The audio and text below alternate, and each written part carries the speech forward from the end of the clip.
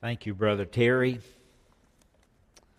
My goodness, what a message in that song. Well, if you brought your Bibles, please turn to the book of 1 Corinthians. We're going to look at this chapter and verse in just a few minutes, but we'll look at 1 Corinthians chapter 15, verse 58. You can go ahead and find that if you would. This morning I'm going to share the final message in a series of messages. 3 weeks ago I began a sermon series entitled, I Am In. I Am In. And the series focused on the past and the present sufferings of the persecuted church. When the Islamic militant, when they moved into a community or a town or a city in the Middle East, they identified the houses and the businesses and the churches of Christians with this Arabic N. You see that on the screen. It's an Arabic N. It's a letter N in Arabic. And that letter is translated Nun, N-U-N, or Noon, N-O-O-N, or Nazareth. And the N identifies those who are Christians, meaning that the person in this house, or the people in this home, they're followers of Jesus Christ of Nazareth. You would find that letter, the first wave of the militants that would come through would put those letters on homes, they'd put them on Christian businesses, and they'd put those letters on church doors. And along with this identification came an ultimatum, or 4 ultimatums really. Number 1, you renounce Christ, or you pay a heavy tax, or you leave your home and all of your belongings, or be executed. And since 2002, over 1 million Christians have been executed. And by the way, there have been more Christians executed in the past 100 years than all total years combined of Christianity. Thousands and thousands and thousands have left their homes, and they become wanderers, depending on nothing more but just the faithfulness of God to protect them and to provide for them, to provide shelter for them, provide food, to provide clothing, or any necessity that they might have. Hebrews 10 verse 23 just says this, let us hold fast the profession of our faith without wavering, for God is faithful that promised. And so the question that we have to ask ourselves, and we've asked ourselves for the last couple of weeks and again today, am I in? Am I in? Am I a Christian? Am I truly a believer? Now Jesus said, you're either for me or you're against me. And I have problems at times with people telling me that, yes, I'm a Christian, and it's really not manifested in their lives. So we need to make sure, before we leave here today, that we can honestly say, I'm in. I'm in, Brother Sammy. I'm in. I've honestly trusted Jesus Christ as Lord and Savior of my life.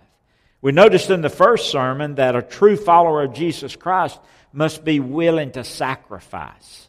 I am in, and I'm willing to sacrifice. To lay down their time, to lay down their witness, to lay down their spiritual gifts, their natural abilities, and even more than those, to lay down their very life if need be. Romans 12 verse 1, the Scripture says, I beseech ye therefore, brethren, by the mercies of God, that you present your bodies a living sacrifice, holy and acceptable unto the Lord, which is your reasonable service. So I am in, willing to sacrifice. You willing to sacrifice? even to the point of giving your life for the cause of Christ? Now, we may think today that would never be asked of us, but we really don't know. Last week we looked at to be in is to be strong and courageous.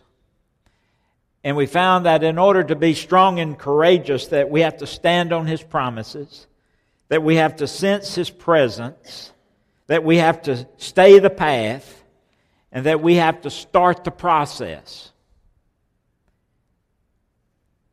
Sacrifice, courage, and today we want to think about I am in faithfulness. 1 Corinthians 15:58. If you would, look at that passage of Scripture as we look at it together. Just one verse.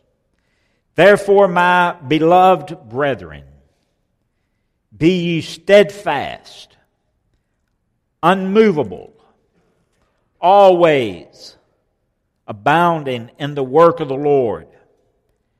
For as much as you know that your labor is not in vain in the Lord. If you would, I'd like for you to see this little video clip about persecuted church. Testimony of some of those that are being persecuted right now. These people, these Christians, they're our family. So when we saw them in this situation, we started to provide them with food, clothing, shelter. We brought them supplies who were donated to the Voice of the Martyrs and prepared by volunteers at our ministry.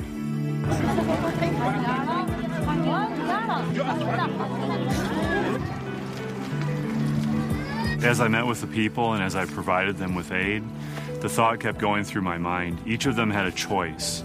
They could have kept their future, their homes, all their possessions, but they chose to sacrifice them instead of denying Christ. This life that I have, it's not anymore belong to me. It's belong to Christ, belong to Jesus. I have given all my life to Him, and He's using me in incredible ways. So really, when I think about it, even in these days when I'm facing difficulties, when I get caught by police, nothing is affecting me. Nothing can stop me from what I'm doing because I know that He's protecting me. Well, I used to be a pastor in my church in Mosul, and I'm doing the same thing. I'm taking care of my church members, and we are doing refugee work, relief to the displaced people. There's major need for places to live. There are some people live in unfinished buildings, unfinished houses, without windows, without doors. When people fled to Erbil and other places, they were on the ground, they were in parks, they were in church meeting halls, they were anywhere. So as soon as we could, we started putting them in partially constructed buildings, people's homes, churches, really anywhere we could to give them some shelter, and they were packed. Everything you can imagine, from an awning to a fellowship hall, completely full of people, just to get them out of the sun, just to get them a place to sleep at night. And this is the day God has given us to work and to help and to reach the people out for Jesus Christ. Let's think about this just for a moment. If you thought about all those people, and as we think about all of their needs, with all that was going on in their life, they were still willing to be faithful to the cause of Christ. About three things I want to mention to you this morning. The first thing is this in regards to our faithfulness. We need to remember that persecution will come. Anyone who follows Jesus and serves Him faithfully will pay a price. Anyone.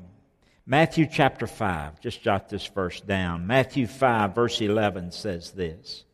It says, "Blessed are ye then, or when men shall revile you and persecute you, and shall say all manner of evil against you falsely for my sake."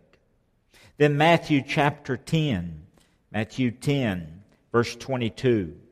Listen to God's word. Matthew 10, verse 22.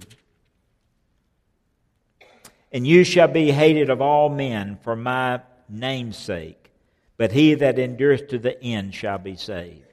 And so we need to first remember that persecution is going to come. Anyone who follows Jesus and serves Him faithfully will be persecuted. It doesn't matter if we live in a community controlled by an Islamic extremist or whose primary purpose is to eradicate Christianity, or if we live in the nation that we live in today, where we have this political freedom to practice our faith.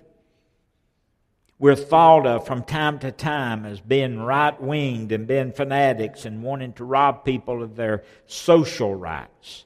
But Jesus knew that all of this would be this way. He knew that. He warned us that we're going to be persecuted. He knew that the devil would tempt us to doubt God. He knew that the devil would try to cause us to have fear in the circumstances that we were in or find ourselves in. Jesus knew that the devil would have us to try to choose an easy path over a difficult path, and that ultimately the devil would try to cause us to deny Christ. Jesus knew that, and He warned us that persecution is going to come. It's not easy living the Christian life. So first of all, persecution is going to come. But secondly, I notice that God calls everyone who commits to follow Jesus to be faithful despite the forces that oppose us. He wants us to be faithful. The Apostle Paul knew that he was going to be persecuted for Jesus. Listen to what he says in Acts chapter 20. Just mark this verse down. Verse 22 says this. Acts 20, verse 22. He says, "And now, behold, I go bound in the Spirit unto Jerusalem, not knowing the things that shall befall me there, save that the Holy Ghost witnesseth in every city, saying that bonds and afflictions abide me. But none of these things move me, neither count I my life dear unto myself, so that I might finish my course with joy and the ministry which I have received of the Lord Jesus, to testify the gospel of the grace of God." Now, that's amazing to me, that Paul knew what was ahead of him. He knew that he was going to be in chains. He knew that he was going to be in prison. He was going to be put in bondage. But still, he was willing to be faithful in doing what God had called him to do. So persecution's going to come. And God calls us to remain faithful. But I want you to jot down, your reward will be worth it all. And I appreciate Terry singing just a few minutes ago about at times we think that, we've not done well for the Lord, but then there's going to come a time where God will reward us for our work. And He sees things different perhaps than we see things. And the question that I've asked myself time and time and time again, Lord, how can our brothers and sisters who are being persecuted even unto death be so calm and be so happy and be so unafraid and be so content while facing death or sleeping in an abandoned warehouse or some tent city with very little food or very little water or practically no medical supplies whatsoever? How can they be so content? If you would, look back at 1 Corinthians chapter 15 and let's look at that verse. He says, "Therefore, my beloved brethren, be ye steadfast, unmovable, always abounding in the work of the Lord, for as much as you know that your labor is not in vain." Now, to understand the text, we have to understand the context. And the context of 1 Corinthians 15:58 is about questions. Well, really, verses 1 through 58 is about questions that's concerning the resurrection of the body. And Paul talks about the resurrection of the body. And then he brings us up to verse 58, and he says, Therefore, because of the previous verses about the resurrection of the body, because of those verses where we're going to be changed in a moment, in a twinkling of an eye there in verse 52, because of the verse that says that we're going to experience true victory over the sting of death, because of the verse that testifies of victory over the strength of sin, the defeat of the strength of sin in my life, and that sin loses all of its domination in my life. I don't have to worry about the presence of sin, the power of sin in my life.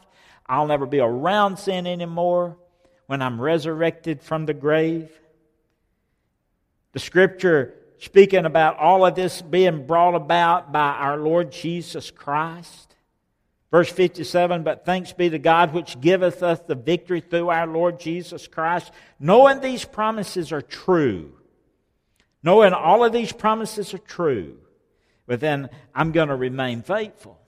Paul said, knowing all these promises are true, you need to remain faithful. Now notice this verse. He says, therefore, based on what's been said prior, he says, my beloved brethren. And so he's speaking to the brethren. He's speaking about the change that's going to be happening to the believers, the beloved brethren. He's speaking about the changes that are going to take place to these genuine believers, those that are in Christ, the dearly beloved or the dear brethren. And the point is this, the promises of the first resurrection and a changed body is not for the unbeliever. All those verses prior to verse 58, those changes are going to take place in the believer's life.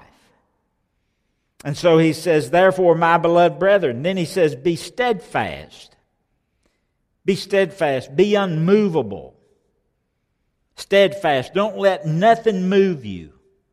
Whatever you're going through, ever how you're being persecuted, don't let that move you. Don't let that distract you. Be steadfast. Be fixed. Be determined. Be purposed. Be faithful. Be like a ship that's stuck on a sandbar and it just won't move. Whatever you do, he says, be steadfast. So we're to be fixed in our belief and we're to be fixed in our labor. Notice, he says, therefore, my beloved brethren, be steadfast, be unmovable, always, he says, abounding in the work of the Lord, for as much as you know that your labor is not in vain in the Lord. Be fixed. Be determined to live for the Lord. Be determined to carry out His purpose. His purpose is to win a lost world to Him. So we're to stand like a solid rock, steadfast, determined, sure, unmovable. Always, notice, abounding in the work of the Lord. The word abounding there literally means going beyond the ordinary, going beyond what God expects out of us. Sometimes we do what God expects us, but to abound in the Lord is to go beyond what He expects us to do. Always abounding in the work of the Lord. That word work, it's the same word for labor. It's kapos. It means toiling and working to the point of exhaustion. Working for the Lord to the point of exhaustion. Working for the Lord to the point of fatigue, to the point of collapse. I don't know any Baptist around here is working to the point of collapse. But that's what he says we need to be doing. That's how we need to be laboring for the Lord. And notice the word always. He says always abounding, always, never ceasing, never stopping, never slacking up, never quitting, never retiring. Now, you may retire from your physical work, but you don't retire in the Lord's work. Somebody asked me from time to time, when are you going to retire? I'm not going to retire. The Lord has called me to always abound in the work of the Lord. And not only does He expect that out of me, but He expects that out of all of us. So the word always, very important. Always abounded in the work of the Lord. You say, well, Brother Sammy, why be faithful? Let me tell you. He says, because your labor, your faithfulness, your labor, your work is not in vain. It's not in vain. In vain means left empty. The word in vain means unrewarded. Your labor, your work is not left empty. It's not left unrewarded. You're going to be rewarded. You're going to be given an imperishable body, an immortal body, an incorruptible body, an incorruptible life with the Lord Jesus. And so these promises should cause us to want to be faithful unto death. I'm in, willing to sacrifice even unto death. I am in, willing to be strong and courageous. I am in, willing to be faithful, because I know persecution's coming, and I know we're going to be called on to be faithful, and I know the reward is going to be worth it all. And so let me ask you this morning, are you in? Are you in? Now you can't be both. You can't be in and out. Jesus said you're either for me or you're against me. Are you in? Are you faithful? Are you faithful? Let's have a word of prayer together. As we pray this morning, we're going to pray for the persecuted church, and then we're going to pray for ourselves that we'll be faithful as they are being faithful. Dear Lord, we thank you for this time that we've had to come before you and just learn about the persecution our Christian families experiencing at the hands of the Islamic extremists. We ache for them and their suffering. We're blessed by their faithfulness. And we're excited by the ways that they're accomplishing your work on earth through very difficult circumstances. May we be willing and may we be faithful partners with them. May our stand for you be strong, that we too will be labeled in. Father, speak to our hearts, we pray. Allow your Holy Spirit to share with us in the areas that we need to have you to change us. May we be willing, may we be submissive to your Holy Spirit as you speak to our heart and our life this morning. And we make this prayer in Jesus' name. Amen. This morning.